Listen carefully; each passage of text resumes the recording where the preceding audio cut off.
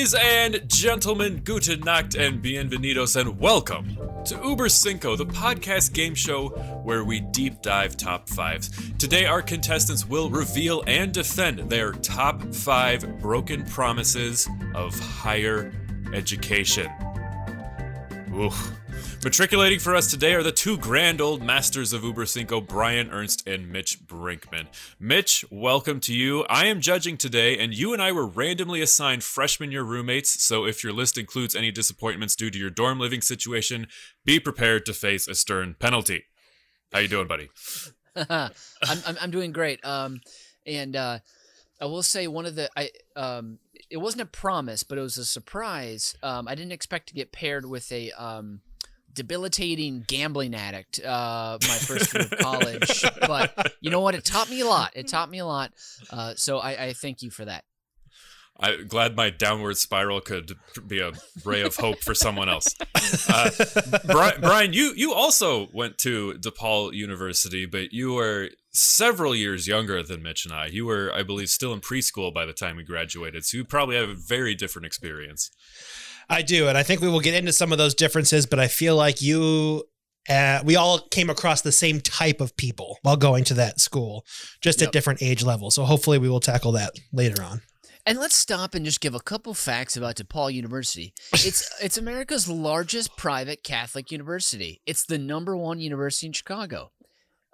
Only about 2,500 of its students live on campus, and the rest, which when we were there at its peak population, 16,000 students, that means the overwhelming majority were commuter students. So that creates kind of a weird transient college population. And the people traveling in, they always had a weird smell to them. You know, I feel like you can never trust them. I didn't want to leave my laptop near them, when I was going to the restroom.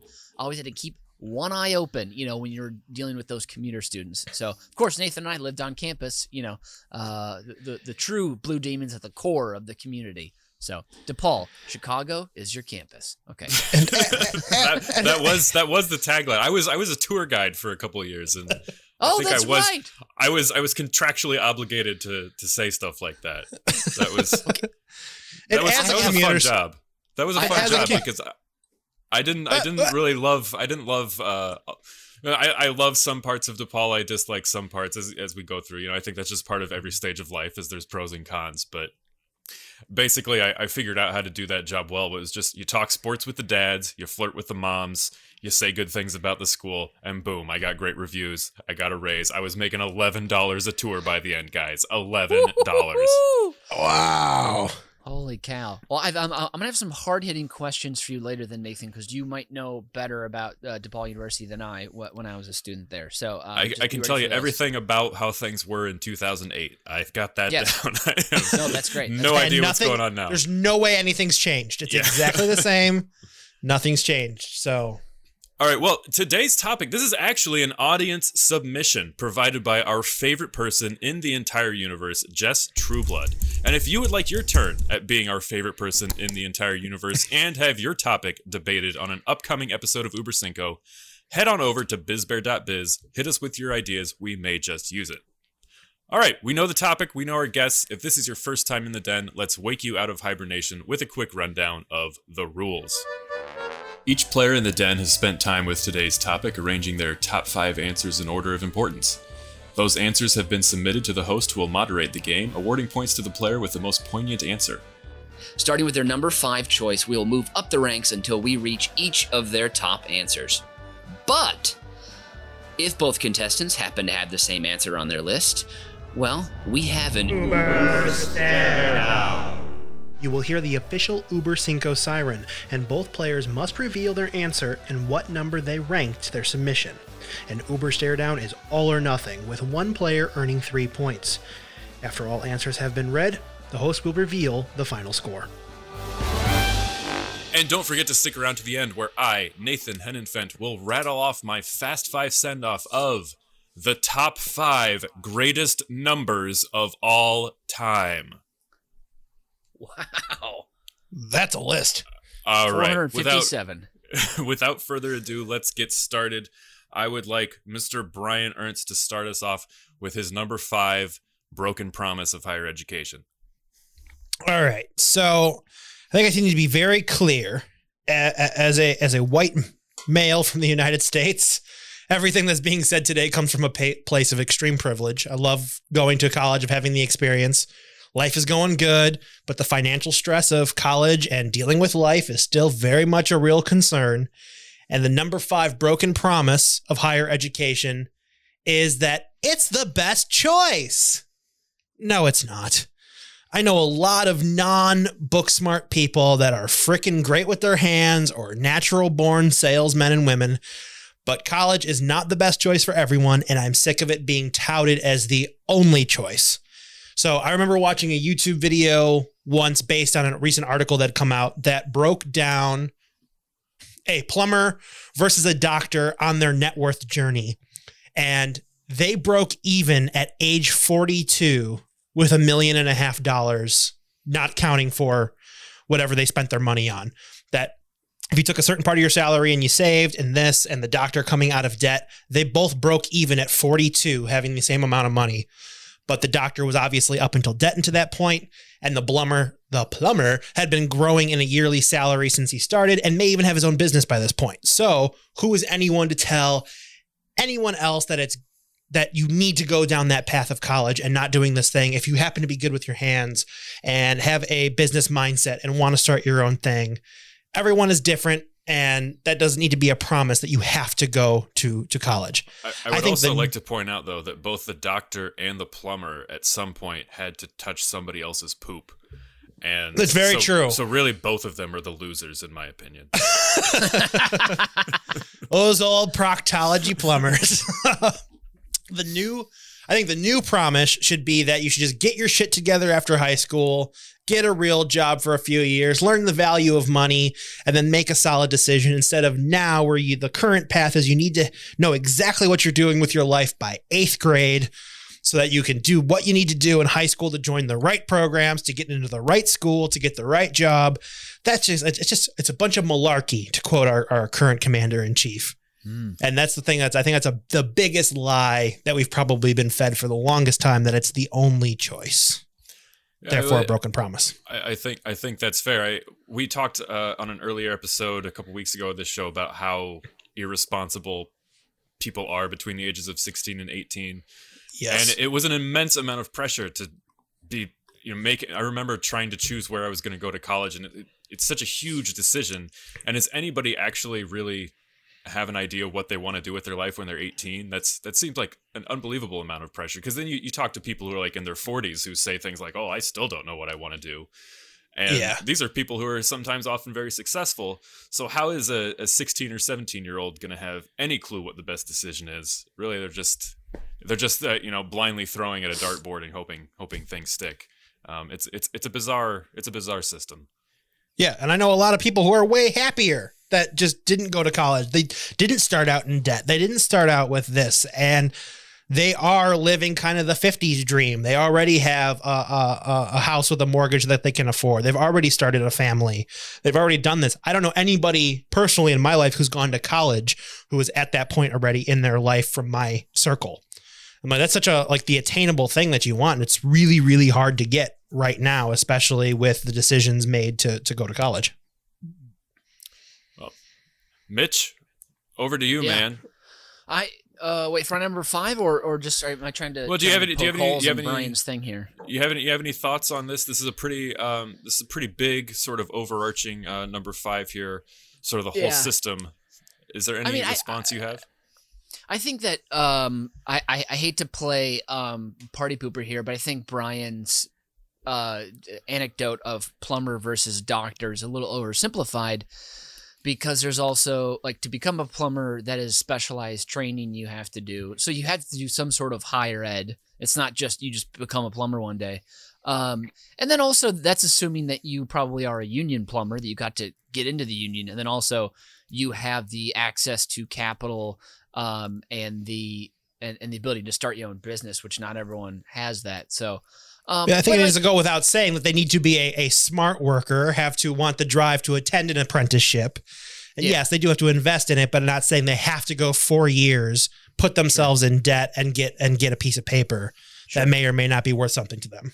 Sure. Yeah. And, But and how many beer bongs do they do a week at plumbing trade school? I don't know, but I want to go and find out. Yeah, I think, really it seems like a lot of, the main power of going to certain colleges is really just access to the network, right? I mean, and if you have the ability to have it all and hang with it with the GPA as well, your ability to have your cake and eat it too. That's really just that small test, and then like you gain entree to that next level, essentially. I'll talk about that later, but I don't think the network is worth what they say it's worth. Well, yeah, I mean, my network is you two assholes, so I guess. No, you guys are the good part of the network, but like it's like who you decide to be in your immediate circle, I guess, is technically a network. But like just because you went there and having the ability to say like, oh, we went there at the same time, remember me? That part of the networking aspect of it has never really paid off. Yeah, well, and also I think DePaul University is not in the echelon of schools where the network is very powerful and it can flex for you. Yeah. So yeah, I think that's maybe I should have been more specific in saying you need to go to that top. Maybe the tier. business school kids might have a little bit. Yeah, more. because let's be honest, Gillian DePaul's Anderson not top was tier. amazing. She was amazing as Margaret Thatcher in The Crown this year, and she was from the theater school at DePaul. So we've got some clout. All right. Let's keep it going, Mitch, with your number 5. Sure. Yeah. My number 5 is intern into mediocrity. I'm calling it. We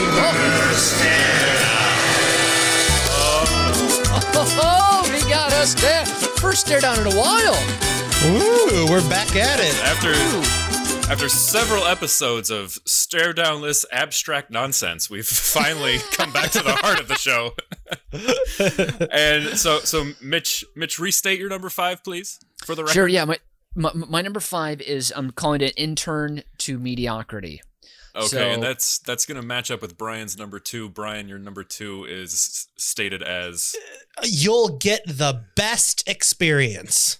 All right, so we'll get into how these overlap here with Brian, but Mitch, the floor is yours. Please provide us the number 5. Sure, yeah. So my experience in this was that, again, you come in and you tour the program and they say, we have an incredible, I got a finance degree. They say, we have incredible connections here in Chicago. You will have your pick of the litter when it comes to internships. Again, you can flex that Chicago network. Outside Chicago, the network doesn't really flex or work, but in Chicago, flex that network. And so I came time to get myself internships, and then quickly found out that unless you were gung-ho about it from like 18 on and also probably knew someone, those internships weren't really all that tasty or delicious. And so this was my first day. Welcome to Tipperman Wealth Group, a subdivision of Solomon Smith Barney, a subsidiary of JP Morgan Chase. And so I spent my whole days on the phone calling people that were about to retire, people that had dealt with, workplace baloney and bull roar for already a couple of decades. And then they hear my voice on the other end. Hey, mister, how you doing? You want to give me all your money and put it into Tipperman Wealth Group to make retirement great? And then they're like, who the fuck is calling me?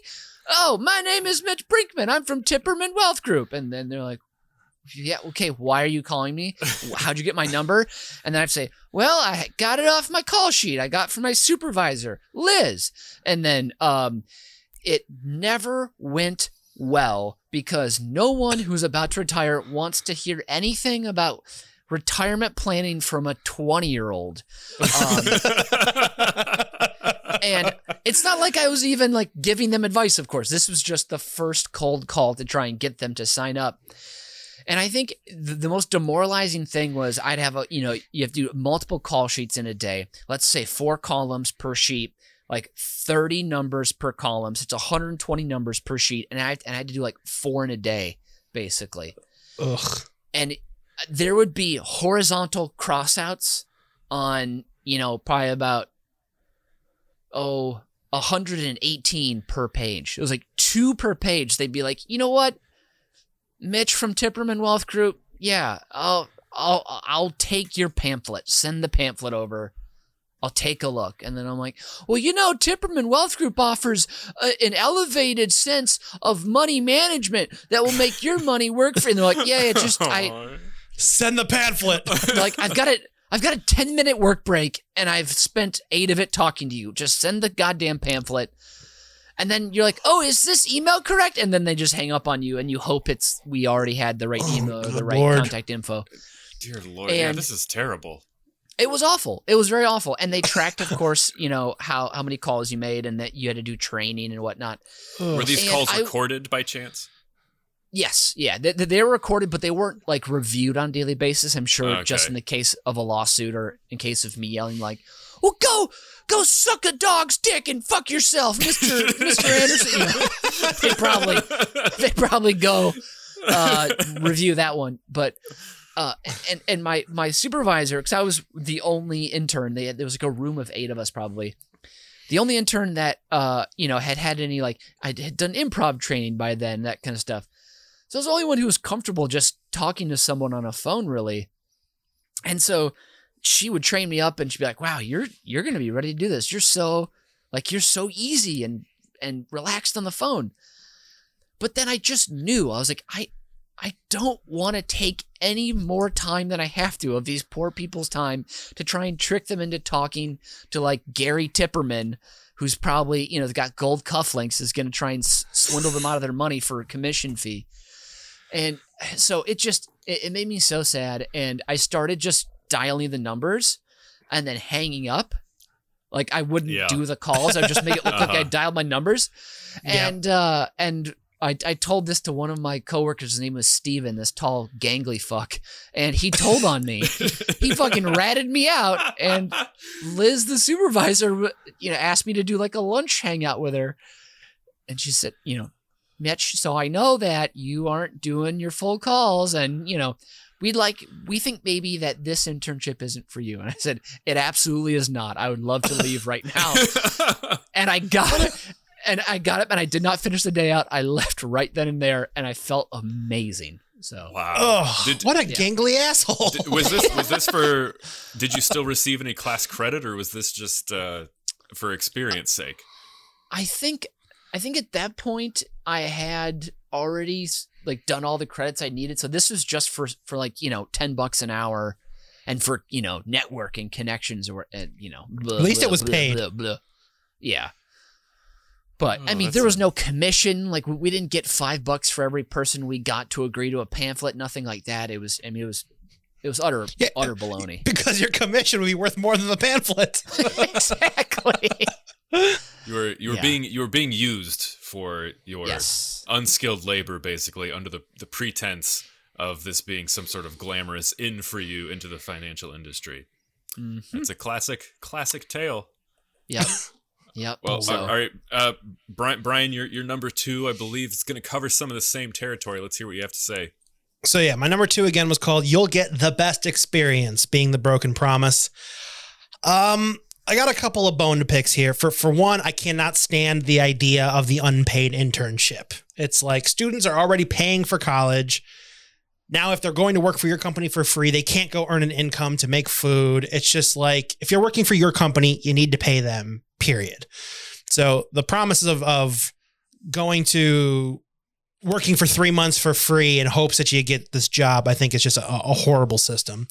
And 2, for me, luckily, I never had an unpaid internship. I always had usually pretty decent summer jobs. 1, I worked for the Dominick's Warehouse, a now defunct grocery store in the Chicago area, where I picked 45,000 pounds a night to ship onto trucks. The next summer, I worked maintenance doing the same thing at the company, except I had to go paint yellow safety thing on all the cones that needed new coat of paint, as well as grinding the rust off of the air conditioner on the roof. And then another year, I was a retail operations consultant for Verizon Wireless, where I was a 19-year-old guy going into stores and telling managers how they're running their store wrong. Which was... I wish I could have seen this. This is delicious. So not only was I a rock, as they called us, an ROC, we actually had to do some mystery shopper experience where we'd be like, all right, we're really trying to push netbooks next quarter.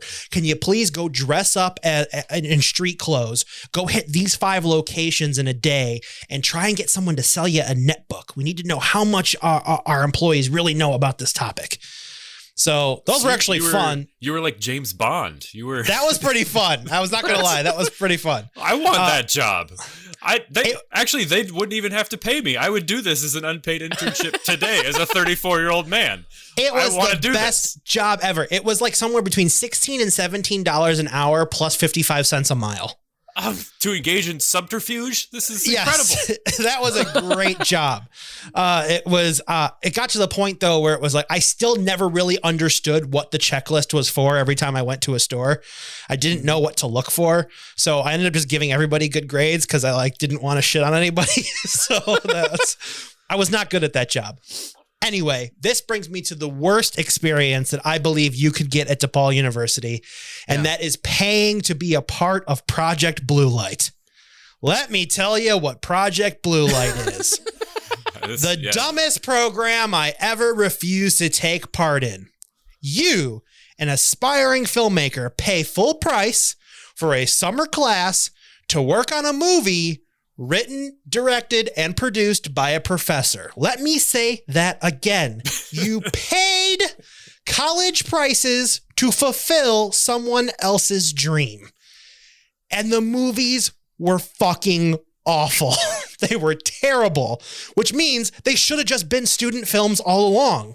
Why not try and teach a student to be a director, producer, writer? Ugh.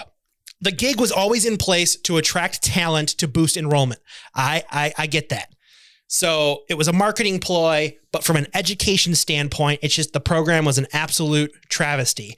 And I'm sure it's changed a little bit, but I went to the website today and I still see faculty directors listed on their promotion page as recent as 2018. So I'm assuming the program is exactly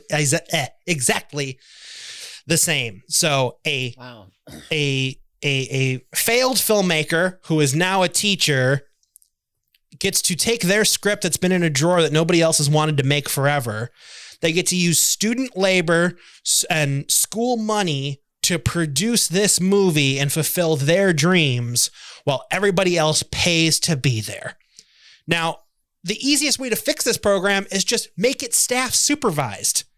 And maybe senior undergrads and master students are the only ones who actually get their project made. Because I have no problem with undergrads working on a master student piece. At least that's all students working together with some chaperoning from professors. But they should all be paid for their time with actual cash or free classes. That's the benefit of going to the school, is to have access to equipment and people and experiences.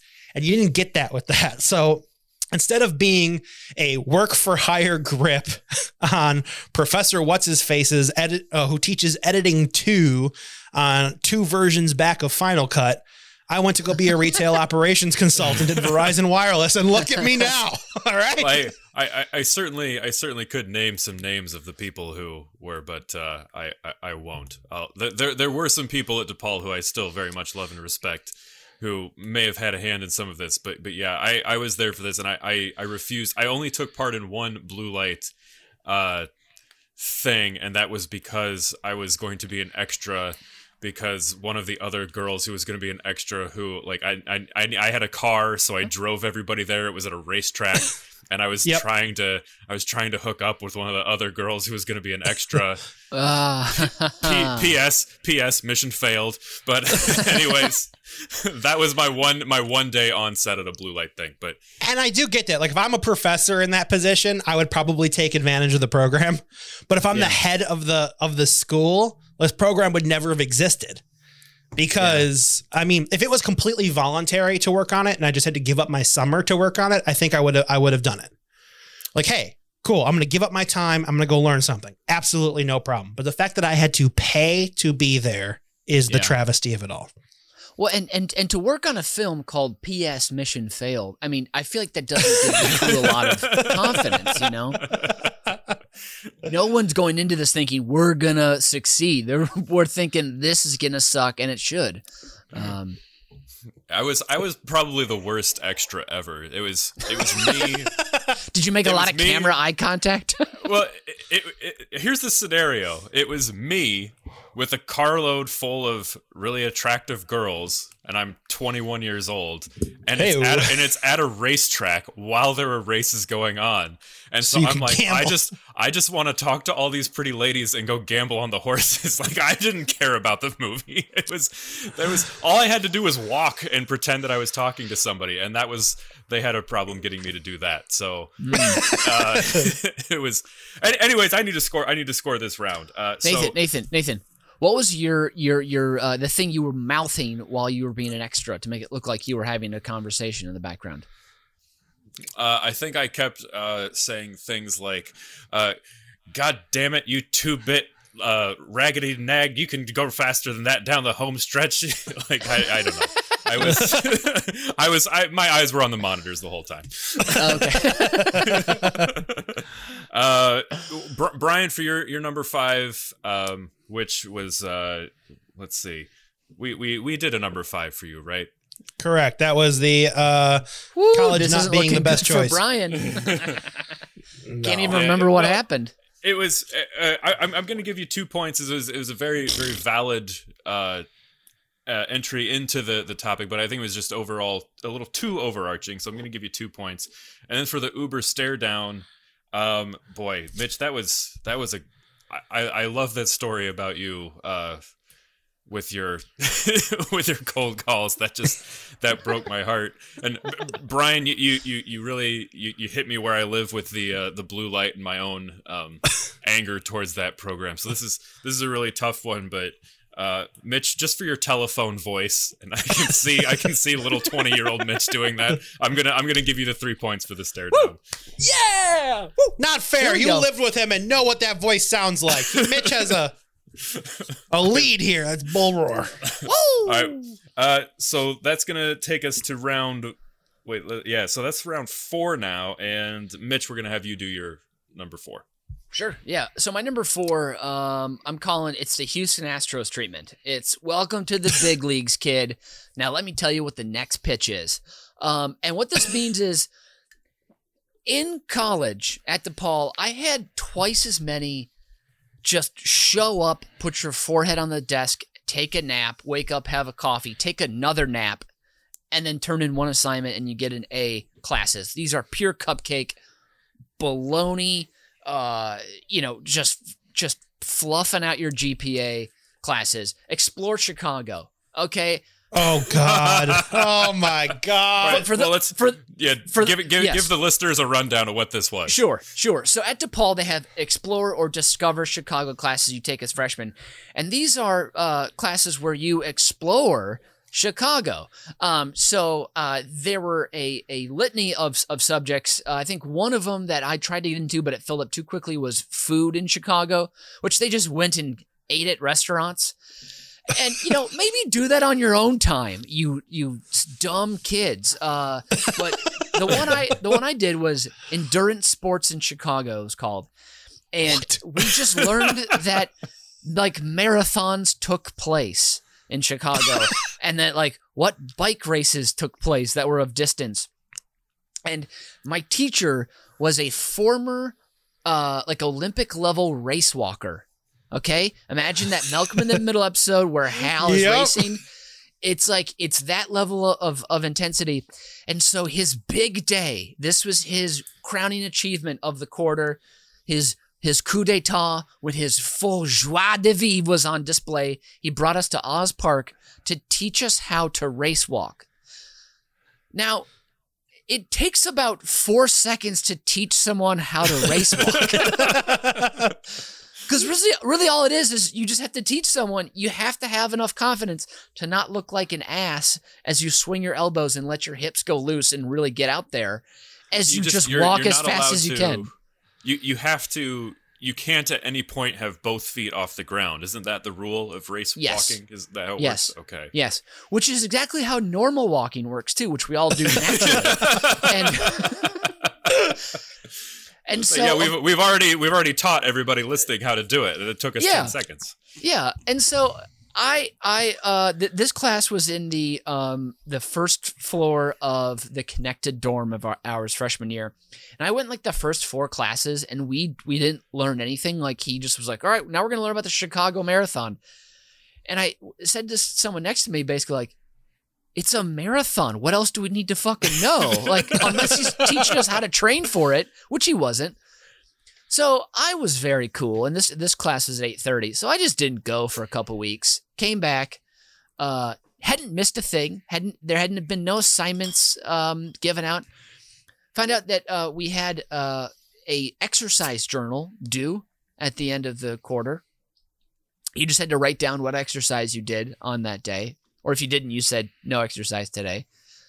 And then we had to write, do a test, which he gave all the answers to, so you could just have them in advance. And so I went to, I think about 5 class periods, and there was, I think, 30 total. Got an A in the class. I made sure one of the days to be there for the race walking demonstration, and I challenged the teacher to a race walk.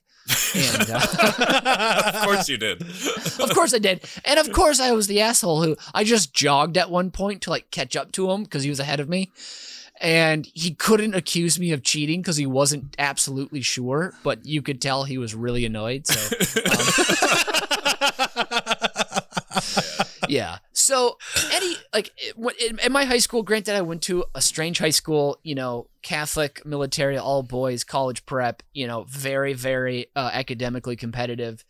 And people would make you feel bad if you didn't get good grades, which isn't always the case at some schools. And so going from that environment where you wouldn't let people cheat off of you because you wanted to beat them, going to this where I'm doing Explore Chicago, and then also like I had granted I love the Coen Brothers, but I took Coen Brothers film course. That was an absolute joke. We just watched movies, and I'd already seen them all anyway, and the room was dark the whole time anyway.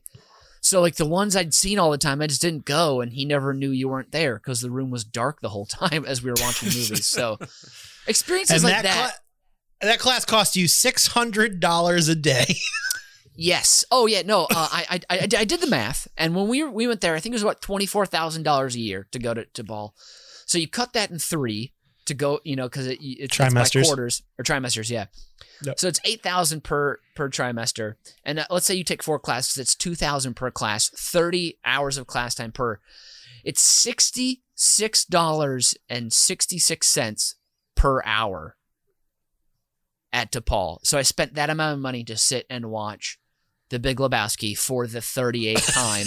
But I could have spent that $132 buying 10 copies of it or whatever. So yeah, I would say like freshman year, Mitch though was the guy who would go to class and watch The Big Lebowski and then come home and be like, "Oh, what are we gonna do tonight?" And then you would suggest that we watch The Big Lebowski. Yeah, it was because it's a great film. That's very true. We watched it was that, Wedding Crashers, and Wayne's World 2 were just on a loop our entire freshman year. Wait, no. Wayne's World. I would not put on Wayne's World 2. Wayne's World.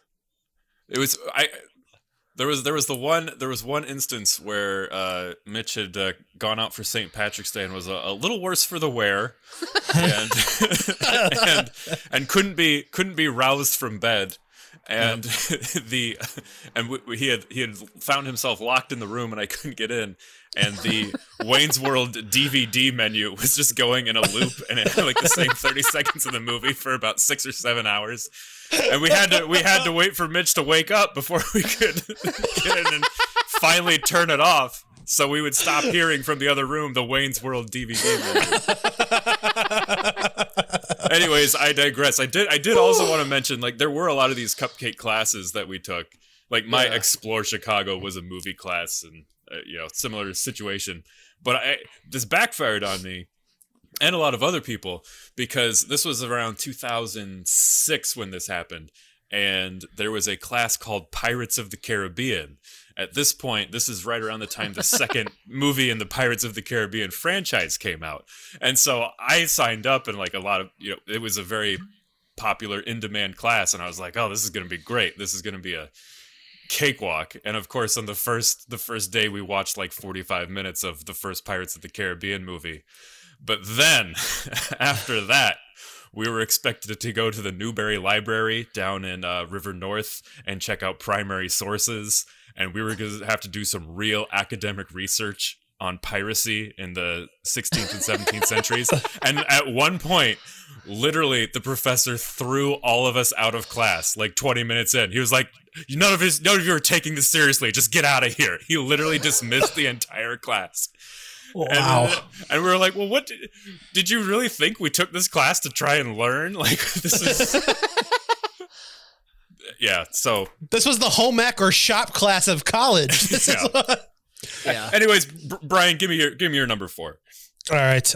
Before I get to my number 4, my blow-off classes for DePaul, all of my math credits came from Intro to Excel, then Intro to Microsoft Access, and all of my science credits came from Image, Optics, and Cinematic Motion. Is basically where you just calculated the focal length of something, and then that was it.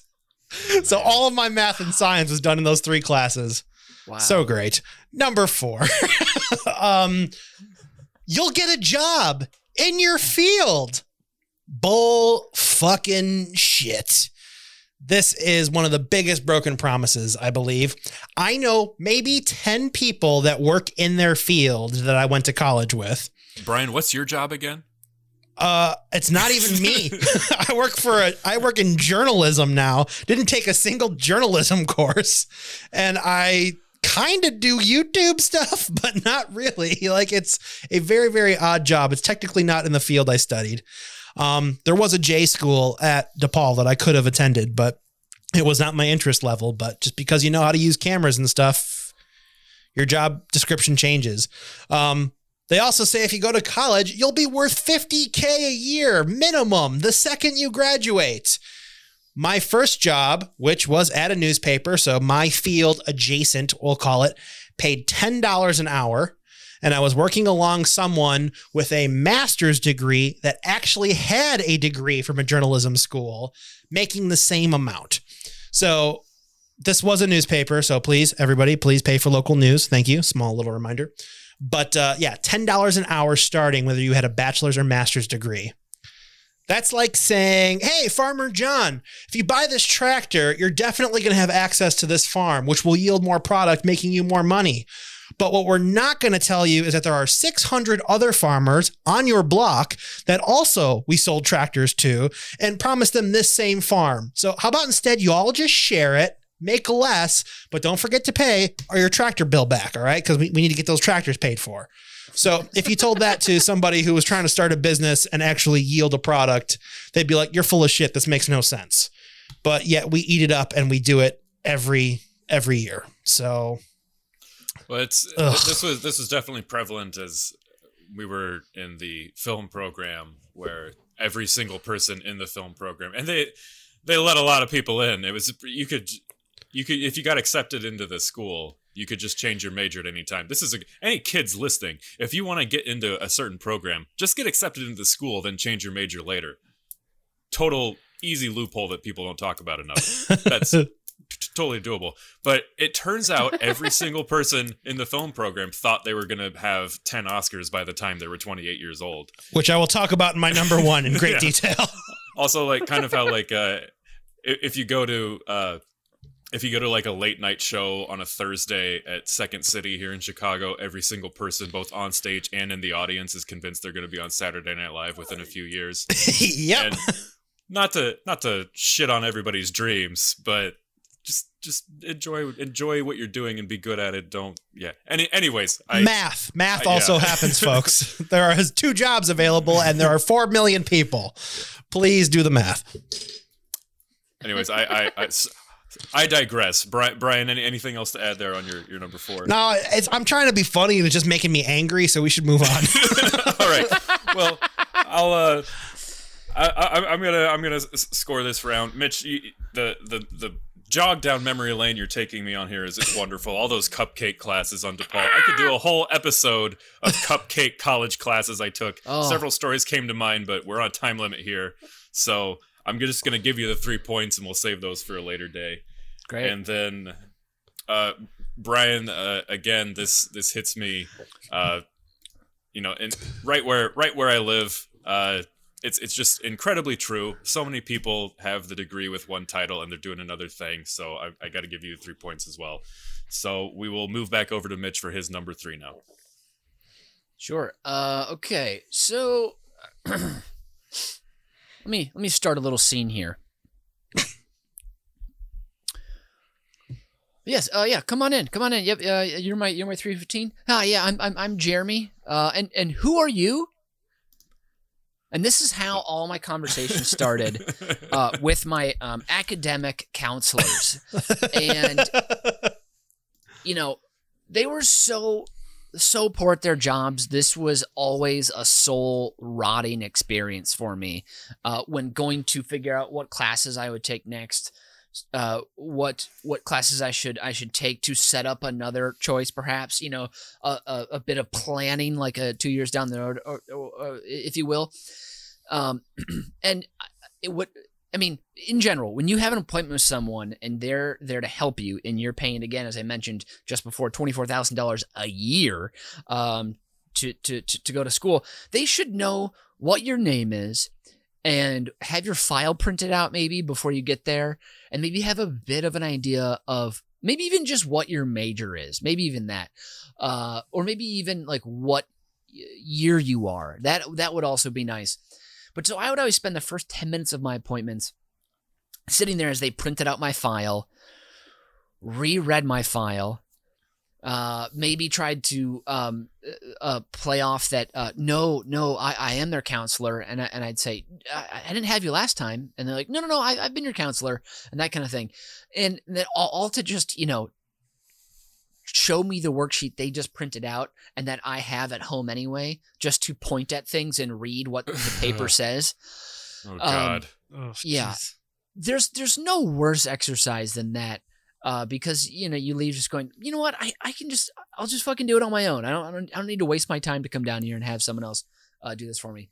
But then it hurts at the very end. It feels like a nice little bell ringing, but instead of a bell getting rung, it's your ass getting rung. And that is, thank you. When you go to finalize your poli-sci minor, and you think you're done, and then they say, oh no, those the requirements for the poli-sci minor changed last year. Those 3 classes you took last year don't apply actually to any of your degrees, it looks like here. So you've got some extra classes just floating out there. So yeah, you're gonna have to pick some new ones to fill in the gaps. And that is the first time I've ever, I think, as a Minnesotan, this is tough to do, to yell at someone in a confined space like that. Because of course, the counselor's office is never large either in a downtown building. But I don't remember what his name was, but I did yell at him, and I said, what the fuck? Why wasn't I sent an email at the very least? And of course, well, no, I'm sure you were. You were sent an email. I went back and searched my whole email history. No email. No way. No communication. And I ended it, I remember, as I pounded the desk and said, fuck you, fuck this. And I got up and I walked out. So, and it solved everything. Not great. Wow. But then I was very, very angry because, that's a whole semester. That's a whole $8,000, not just whoop, right down. Also time down the tube. And if I hadn't been doing that, I could have taken more classes like in film or whatever it was. And so, but then I learned after I went and I was very upset, and I talked to a higher up in the academic counseling office, and they mentioned how basically you just have to ask for the off menu items and you get helped way more and can get just a lot more stuff done very quickly. And so for my capstone seminar, which at DePaul was like the end of your program, the end of your study, like a big paper you had to do, a thesis basically, I got to build my own thesis. I got an extension. I didn't have to take it with a class. I had it on my own. I met with my advisor, I think like 3 times over like 20 weeks. And I got to do a finance paper on film finance. And It was like an amazing ending to the experience. But like no one ever told me like these are the other options you had. That was never on the table. It was always just the same printed out sheet that I had at home, and they showed me again. So Brian, please go. So Mitch, you substituted. You're a man who orders off the menu, and yet substitution here saved you. It wasn't even. I get what you're trying to do, and you can't paint me into that corner because Want to rally you up, pal? education is not food. So You're some right. would say it's food. It's food for the brain. It's actually Yeah, more important. Yeah. yeah, food for the brain. It's food for the soul. nourishment. This So would be I like- had a very different experience. My advisor, gentleman by the name of Gary Novak, who is a prominent member of the DePaul film faculty, one of my favorite people still to this day. And I remember being in his office, and because I had gone and I looked at the things, and things had changed, and I wasn't gonna get whatever. He was like, wait, what's the problem? I was like, well, this class doesn't count for that. That doesn't whatever. And he just kind of. He sat there in silence for about 5 minutes, just clicking and clicking and clicking, and then he looked back at me. He's like, "All right, you're good." And I was like, "What?" He's like, "Yeah, I moved some stuff around." And I was like, "Okay." The way it should be. Yeah. It worked out for me, so I can't share Wow. your despair, although I feel that's some sympathy. I'm so happy for you, Nathan. So glad that good old Gary just fixed it for you in a couple minutes. When he was just not talking, you were just in his office doing nothing, just sitting there quietly. Okay, yeah, yep. He just fixed it all. You didn't have to do anything. You didn't have to ask for anything. Sure. Okay. Yep. All right, Brian, let's hear your number. My I'm bringing number this down 3. into the gutter. We are not coming out. I am I'm angry not dignifying that with a response. I'm heading over to Brian. now. I It's a order Prosecco. as is. It's a secret menu. Is a secret menu. I don't change the secret menu. I just order off the secret menu. Go for it. Number 3, the money. You'll have so much money. So, nothing makes my blood boil more than boomers, first of all, but mostly boomers that complain about modern generation whining over college. Don't go to college if you can't afford it. I didn't tell you to take out loans you can't repay. I worked my way through college. Oh, I'm sorry. It's not 1982, and I can't pay for college by working part-time slinging ice cream scoops, you old fuck. Oh, Yeah, When you old those- fuck. yeah. When those boomers entered college at 18 in 1982, the average annual tuition at a public school in modern dollars was $1,000 and $1,031. And the average cost of a private college was $4,600 annual tuition. So basically, a 4-year private school costs as much as 1 year at DePaul, less than 1 year at DePaul. So at this rate, I will be starting to pay off my school until I'm at least 34 at a minimum, which means now I can start saving for a house at 34, hopefully to have a down payment by 40. Then I can start saving again, which means I'll have furniture in the house by age 42. And then if I save again, I can have food in the fridge by age 43. And by this point, I already plan to have 8 kids so they can tend to the farm because I got to pay off that tractor. Remember from the last one? Yeah. And then the cycle of agriculture versus industrial age starts all over again. And that's where I'm at my number 3, being just swarmed with debt that you cannot pay. This does make it much more clear why your ultimate fantasy several episodes back was that 3,000 foot or 3,000 square foot Attainable, house. man. Attainable. Wow. It's not sounding very attainable to the picture you're painting right It's now. not, which is why I'm angry. Well, this is. I'm also enjoying the fact that we're complaining about boomers here, where this is the episode where the three of us has sounded more like grumpy old men than we ever have in our entire lives. No, we're finally of the age where we can complain. It's our turn. Damn it. Yes. White men approaching middle age complaining. That's the winning formula. That's what for the sure. world needs. It's what makes entertainment sellable. It will bring us funds and acclaim. Well, I'm not the richest man who's ever lived, and I went to college, and I know a lot of my friends are in the same boat.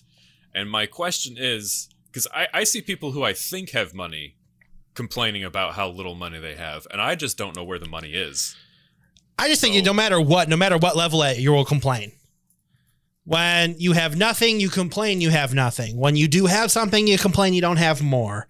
And when you have more, you complain you don't have it all. So I think it's more of just a side effect of being a douchebag American than anything. So that's pretty much what it comes down to.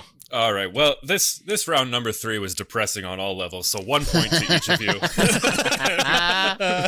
We're gonna move on to Mitch's number 2. Sure. Yeah. So yeah, I also had a pretty. I didn't have a normal college experience. I'll say that, and I was one of maybe 15 at DePaul who had this experience. But so this is what my number 2 derives out of, and that. One of the broken promises of my time at college was they always say you'll have time for ample study. You know, they say that you'll have the time to read all your books. They say you'll have the time to do all your homework. They say you'll have the time for volunteering opportunities, for internships. But the truth is, like, in my experience, when you have to, like, when you're practicing twice a day, sometimes 3 times a day leading up to the season, that doesn't leave enough time to go to class and do your homework. And outside of normal practice, like, you're expected to lift, of course, as well. And, like, you always got to work on your free throws. And then, like, you know, you're tired from practice, so classes are tougher. And then also, I mean, what does practice lead up to? Games. You have to travel to the games, whether it's a home game out at Allstate, you know, by the airport, or you have to travel to another state to play a game. And playing just with your friends at the park or in the gym, that's fun. That's easy. That's what I love to do. But when the TV cameras are there, that puts so much more stress on you as a player. And as a starting shooting guard with the offense squarely resting on my shoulders, like the amount of stress I had to take on didn't leave my brain enough power, enough nutrients to be able to do school really great. And also, I have a bone to pick, and Nathan, I'm going to ask you this. Okay. The library, not open 24 hours, right, in Lincoln Park? The John T. Richardson Library? The John T. Richardson Library. Yes, that is one of the largest, another broken promise of DePaul. I needed that library open 24 hours a day because that was the only time I really had to study. On top of layup practice, on top of dunking practice, on top of running the offense practice. I mean, when was I supposed to find time to make any friends? You know, or go out and experience any of Great Chicago's cultural touchstones. I had no time for that. What did I have time for? I had time to average 18 a game, grab 7 boards, and dish out 4 assists. And no, I didn't get to go and play in the NBA. Yeah, I tasted Europe for a little bit, but, like, I didn't have time to really turn into a true student, you know, like, to really get enough skills that would apply forward. So I know I'm trying to let it go, all right? You know, like, I'm trying to let the stress go. It's been a long time, and I just want to let it go. I want to let it out. It was none of my teammates' fault. Maybe it was my coach's fault. Honestly, it could have been my coach's fault. I do have a bone to pick with the coach at DePaul in those days. Yeah, well, I know Nathan and I. Nathan tried to walk on, and we were roommates, so it was kind of awkward when he didn't, and I was playing the whole season. And Nathan, that whole time when you thought I was just disappearing to go party freshman year, I was at practice. I was shooting hoops. I was refining my skills. So that was just a bummer for me. I just wish I had more time to study because I didn't have it. I just didn't have the free time. So, your glittering career was, you know, I hope the memories, at least, you know, nobody can take those away from you, the memories. Absolutely not. No, and a lot of them are firmly entrenched on Facebook as well, which is great. So, and also, let me say, Facebook used to be something different. You know, people used to really connect on there. It wasn't just what they said in the commercials. People actually used to be able to use it to meet people. It was just a different time. Oh, we're really sounding old now. What was the guy's name who had the really good, he was in our year at DePaul, he left after his sophomore year, he had a really good NBA career. What was that guy's name? Wilson Chandler. Wilson Chandler. Dub. Dub. He's my boy. We're very good friends still. I remember very clearly one day when I was in it was like a sociology class or something, and Wilson Chandler was enrolled in the class, and he showed up maybe 3 or 4 times. and we were taking a test, and he kept leaning over and like trying to ask me to copy his answer or like copy answers off of my sheet. And he succeeded a couple times. He left like 15 minutes early. He'd scribbled whatever, and then he disappeared. And then a year later, I'm sitting in the 23rd row of the upper deck at the United Center watching the Bulls and the Knicks, and Wilson Chandler is on the floor playing for the Knicks, and I just felt like such a fucking failure. A year earlier, he was copying off of me in sociology, and there, me, someone who fancied themselves a basketball player, had paid to watch him from the nosebleed seats as he dropped about 20 on an admittedly fairly injury-riddled Bulls team that night. Yeah. Yeah.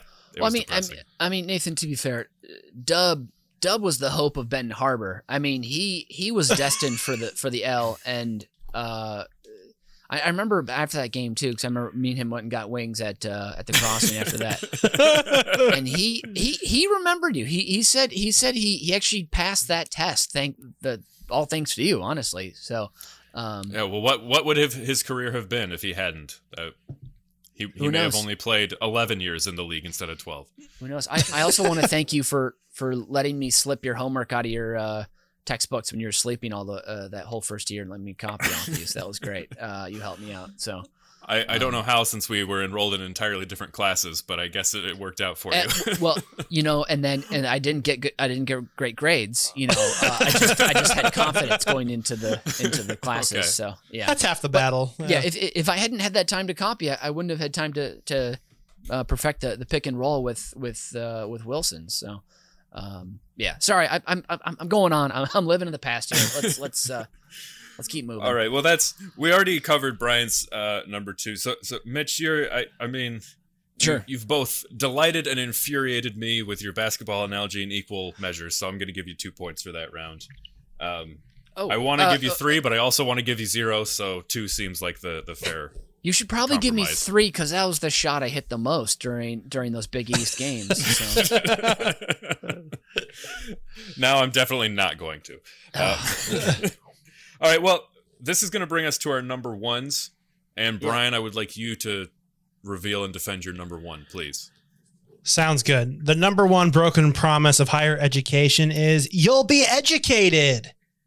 So I went to school with some real dumb shits, we'll call them, to be nice.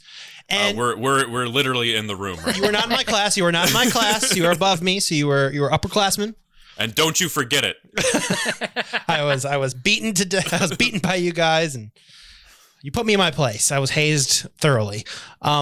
So you guys were way ahead of me, as we've mentioned. I'm sure you've had some of these similar people around your circle, either in finance or in the film school. My estimate was that 10% of freshmen had the work ethic to be successful in the industry. But the problem was, of that 10%, 7 thought they were going to be directors. And then 20% were those that were like, we liked watching movies, so we thought we'd go to college for it. And the other 70% were just liberal art generics that had money to go to school, but just didn't want to work at school. So you had a lot of those people in your groups. And if DePaul's brochure was to be believed, I was supposed to have been taught by not 1, but 2 Academy Award winners, both of which had already left the program before I had applied. So the false advertising was a lot of fun when I got there as a freshman. Who were those 2 people supposed to have been? One of them I think you had, the guy who was the sound mixer or designer for Dracula. David Stone, my main man. Dave, if you're listening, shout out to David Stone. David Stone, and there was somebody else in the brochure. I can't remember who, but it was those were 2 of the biggest things in there, and they were no longer with the program when I got there. So that kind of pissed me off. I had some blow-off classes. I had some good classes, but I never had a class that said how this is actually you're going to make money after you get out of school. There were no classes that taught corporate videography, which was the easiest way to make yourself available to companies in Chicago. Just learn how to be a quick documentary commercial shooter. There were a handful of folks from my class that have gone on to be successful camera operators, grips, and other below-the-line talent, but that was never the focus of any class that I was in. And when I attended, there were only 2 concentrations in the DePaul film school. It was either screenwriting or general. Those were your 2 concentrations for a BA. And obviously the best classes I had were hands-on production and cinematography classes, or like coverage analysis. Like you could actually go out to LA and read coverage and write coverage and get a job doing so and learn a lot. So there were a couple of those that were legitimate. And I will never complain about those classes. So shout out to Pete Biaggi for his mentorship. That was a great cinematography thing I learned a lot from. But the amount of stupid people in class, in every class, was just like between the annoying loudmouths, the trust fund babies, the pretentious, my opinion is worth more than yours types. That's just what I couldn't handle anymore. And after a while, it just got so old. So it's like, yes, you learn the technical stuff, but what kind of was the good thing about having all this crap course is by the end, I wish it came earlier, but by the end of college, it's like, oh, here's everything I'm missing. So I'm going to go round out my education by myself. So it wasn't until after college that I was like, oh, I want to take some writing classes. That's when I got into the IO and the annoyance and taking all these things and learning from the late, great Michael McCarthy and now head of the Comedy Lab, Howard Johnson, who worked with Monty Python. And that's when I really started to understand the story writing process and all that stuff. So if I had to do it all over again, I wish I had all that IO stuff up front and then finish it off with the technical stuff of DePaul. But if I did it in that order, I wouldn't have met you two clowns. So hindsight is 2020. Oh, that's a nice sentimental touch you added on the end there. You gotta take your licks where they lie, and it's just like, you know what? That was the good thing about meeting the right people at the right time is priceless. So as much as you complain about all this, that is the most important thing. I spent 5 figures or 6 figures on DePaul, but I made 2 priceless friends. Aww, cute. Yeah, I wish I could remember their names. But then there's also you guys. I had, this is just something you reminded me of. It's not related to like a film course. This was just an oh my God moment I had. It was a political science course I was taking, an elective. And when we did the roll call, the professor was saying like, I'm gonna have a question, and then I will, you just answer, like that's how we're gonna do the roll call. And it took, I think it was like 5 or 6 people. This was in 2007 or 2006, somewhere in that range, and it took 5 or 6 people before somebody got the answer right to who was the current vice president. Literally 5 or 6 people in a class at DePaul couldn't name Dick Cheney as the sitting vice president. And I remember sitting there thinking, everything that I thought this was supposed to be is not true. Yep. This is it. It was shocking. That's what you're that's totally what I'm getting at. That's exactly the type of people that you run into. It really is. It really is. College is more than anything else really what you make of it. Is the bottom line, as all of life is. And what's funny is that bottom 70% I mentioned, everything they paid to go to DePaul for could have been learned from the bonus features of their DVD collection they already had at home. Like, that's why they attended. Like, oh, I want to learn how like movies are made. I'm like, listen to the commentary, watch this. If you want to try and learn something, you need to actually make it attainable for yourself and pay attention and try things, not just watch movies. Well, in the finance classes, I think the equivalent here was many dudes. They almost always were coming from a business internship during the day, because I did a lot of my business classes, 3-hour chunk once a week at night, and so they'd be in their like business dress, and they'd have their copy of The Art of the Deal next to their notebooks. Yeah, there were so many young men who had Donald Trump books with them. I can remember it was including our classmate, the guy who graduated with us, George Stephanopoulos, or no, George, not him. Papadopoulos. Stephanopoulos is a very different guy. Yeah. George Papadopoulos. That guy. Yep. Yeah, did you ever? Yeah, I met him. Did you meet him when we were in school? He was a poli-sci major. I'm sure I probably had a class with him. I don't remember him though. I had a class with him. Fucking asshole. Yeah. Totally deserved to go to jail. Yeah. Awful. Fuck that guy. Fuck you, wherever the fuck you are. Like, I hated him, and then I forgot about him entirely until he made the news for being a Trump acolyte who committed crimes, and Yeah. he sucks. Yeah. The good thing about my program, though, is out of the 10 people or so, like 6 of them are women who are doing fantastic in the industry. One of which is a successful producer. One of which is like an underwater cinematographer. Another one's a regular cam op. Another one's a grip. So I'm like, that was the one thing that was good about our program. It was like a lot of equal opportunity was coming out of it. And I hope it's gotten better than what it was when we were there. But that's one good shout out for the program. Wow. All right, well, on that positive note, let's rip it on over to Mitch Brinkman for his number one.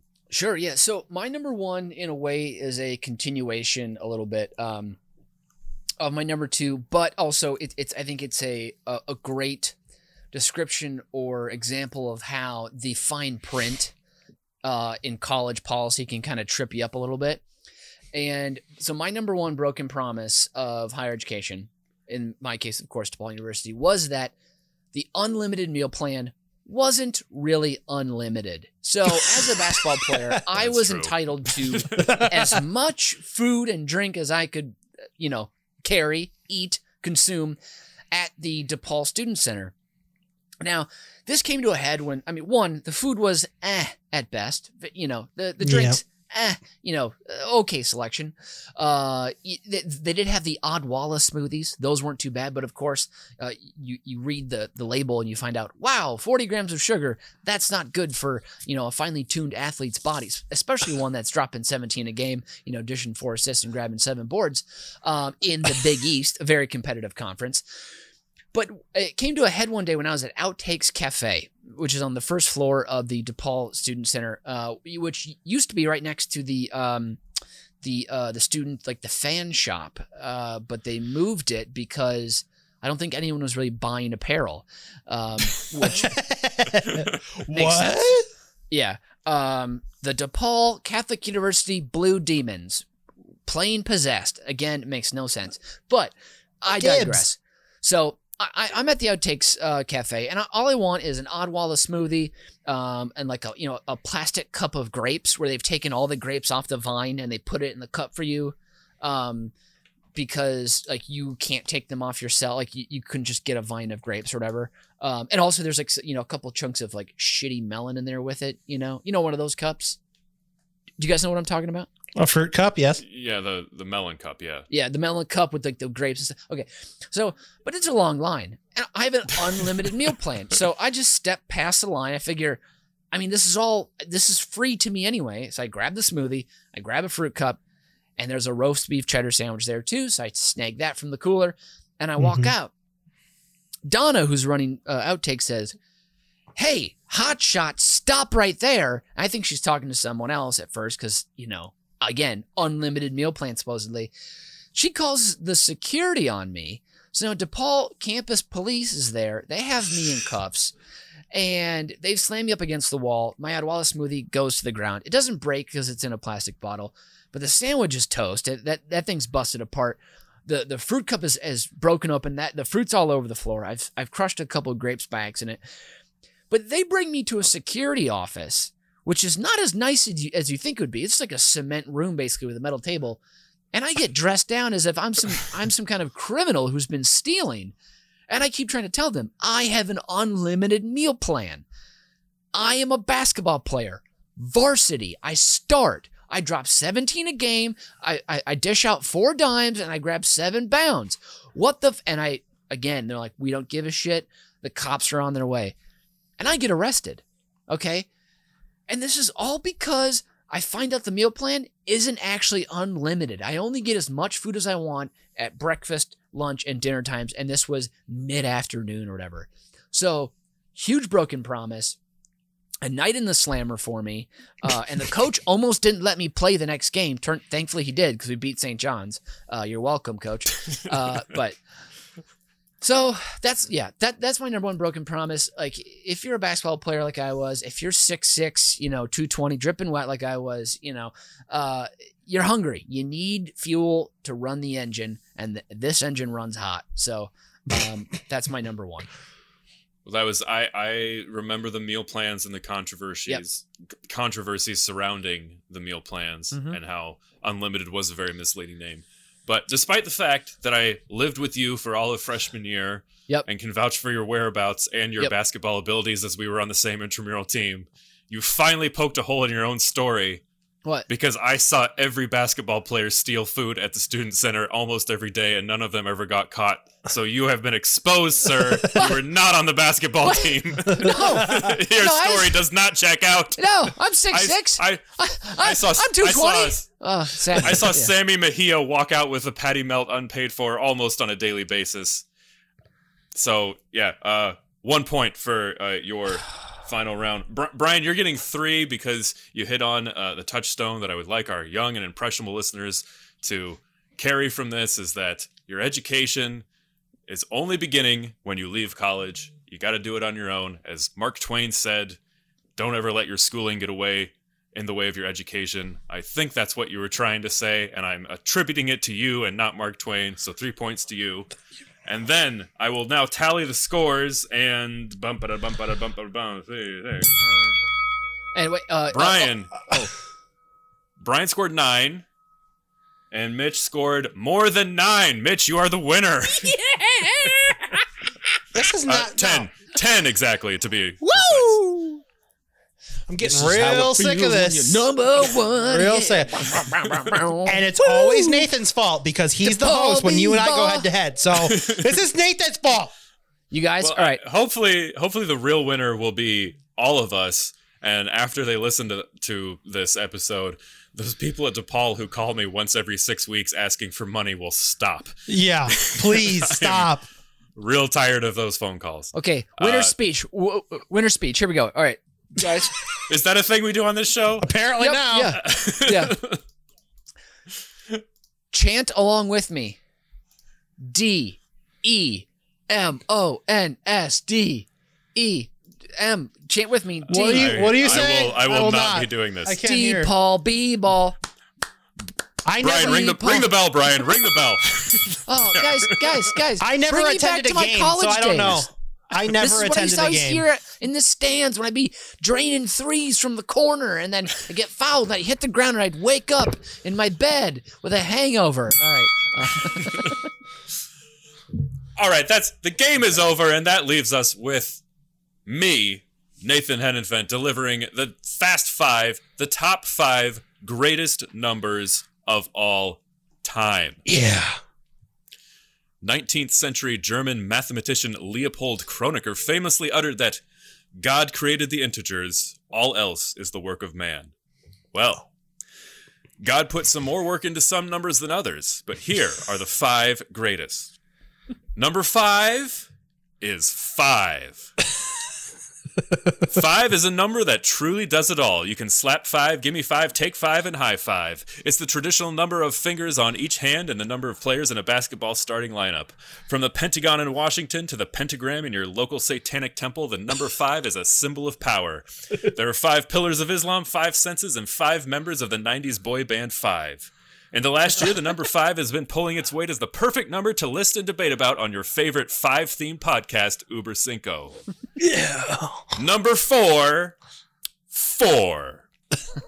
There are 4 sides to a square. To your dinner table, there's the 4 horsemen of the apocalypse and the Fab Four of John, Paul, George, and Ringo. 4 just has a regalness to it. There are 4 majors in golf and tennis, 4 Ninja Turtles, 4 Ghostbusters, 4 ladies on both Sex and the City and The Golden Girls. 4 possesses a mathematical symmetry and an intuitive utility that makes it a standby number in any team situation. Number 3. 3 is company, 3 is a crowd, and 3 is the Holy Trinity, the Father, Son, and Holy Spirit. You can start at the count of 3, make your pick in a game of Rochambeau, or rock out in a power trio. There were 3 amigos, 3 witches in Hamlet and Hocus Pocus. You had Ron, Harry, and Hermione, as well as Larry, Curly, and Moe. Caesar, Crassus, and Pompey Magnus formed the first triumvirate in ancient Rome, and Han, Luke, and Leia were the triumvirate that dominated the greatest trilogy in movie history. But be careful with 3. Sometimes the promises of adding a third to an already successful duo can end up spoiling everything that was already working, such as in a Menage a Trois or the Godfather film franchise. Number 2. Boom. 2. No higher authority than God himself said that when two are gathered in my name, he is present. And what duos have we had over the years? Siegfried and Roy, Laurel and Hardy, Holmes and Watson, Ren and Stimpy, and Mary, Kate, and Ashley. Flash the peace sign, declare victory, or drop a deuce. The number 2 is an essential part of your life every day. Day and night, good and evil, Miller Lite and Bud Light, the questions of duality are ever present. Yes, 2 is a truly exhilarating and exotic number, especially if the 2 are you and me, baby. Oh. And the number 1 greatest number of all time is 38,279. Yes, just once in human history has perfection been achieved, and it is easily calculated in numerical form. 38,279 is the exact number of points scored by Michael Jeffrey Jordan in his NBA career, both in playoffs and the regular season, each more climactic and majestic than the last. 38,279. What a number. And that's this week's edition of Uber Cinco. Joining me today has been the King of Kings from out in Berwyn, Illinois, Brian Ernst. and our special little guy, Mitchell Brinkman. and I've been Nathan Hennenfen. As Bisbear always says, if it's brown, drink it down. If it's black, send it back. Auf Wiedersehen and adios.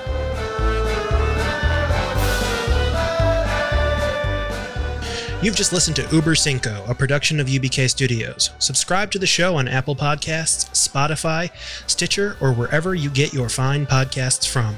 If you like what you hear and want to support the show, please visit our Patreon site at patreon.com/UBK Studios. Every little bit helps us keep the lights on and the bill collectors at bay. Keep tabs on us on all the social media at UBK Studios, and most importantly, subscribe to our YouTube channel so you can see that we really are just a bunch of good Midwestern boys.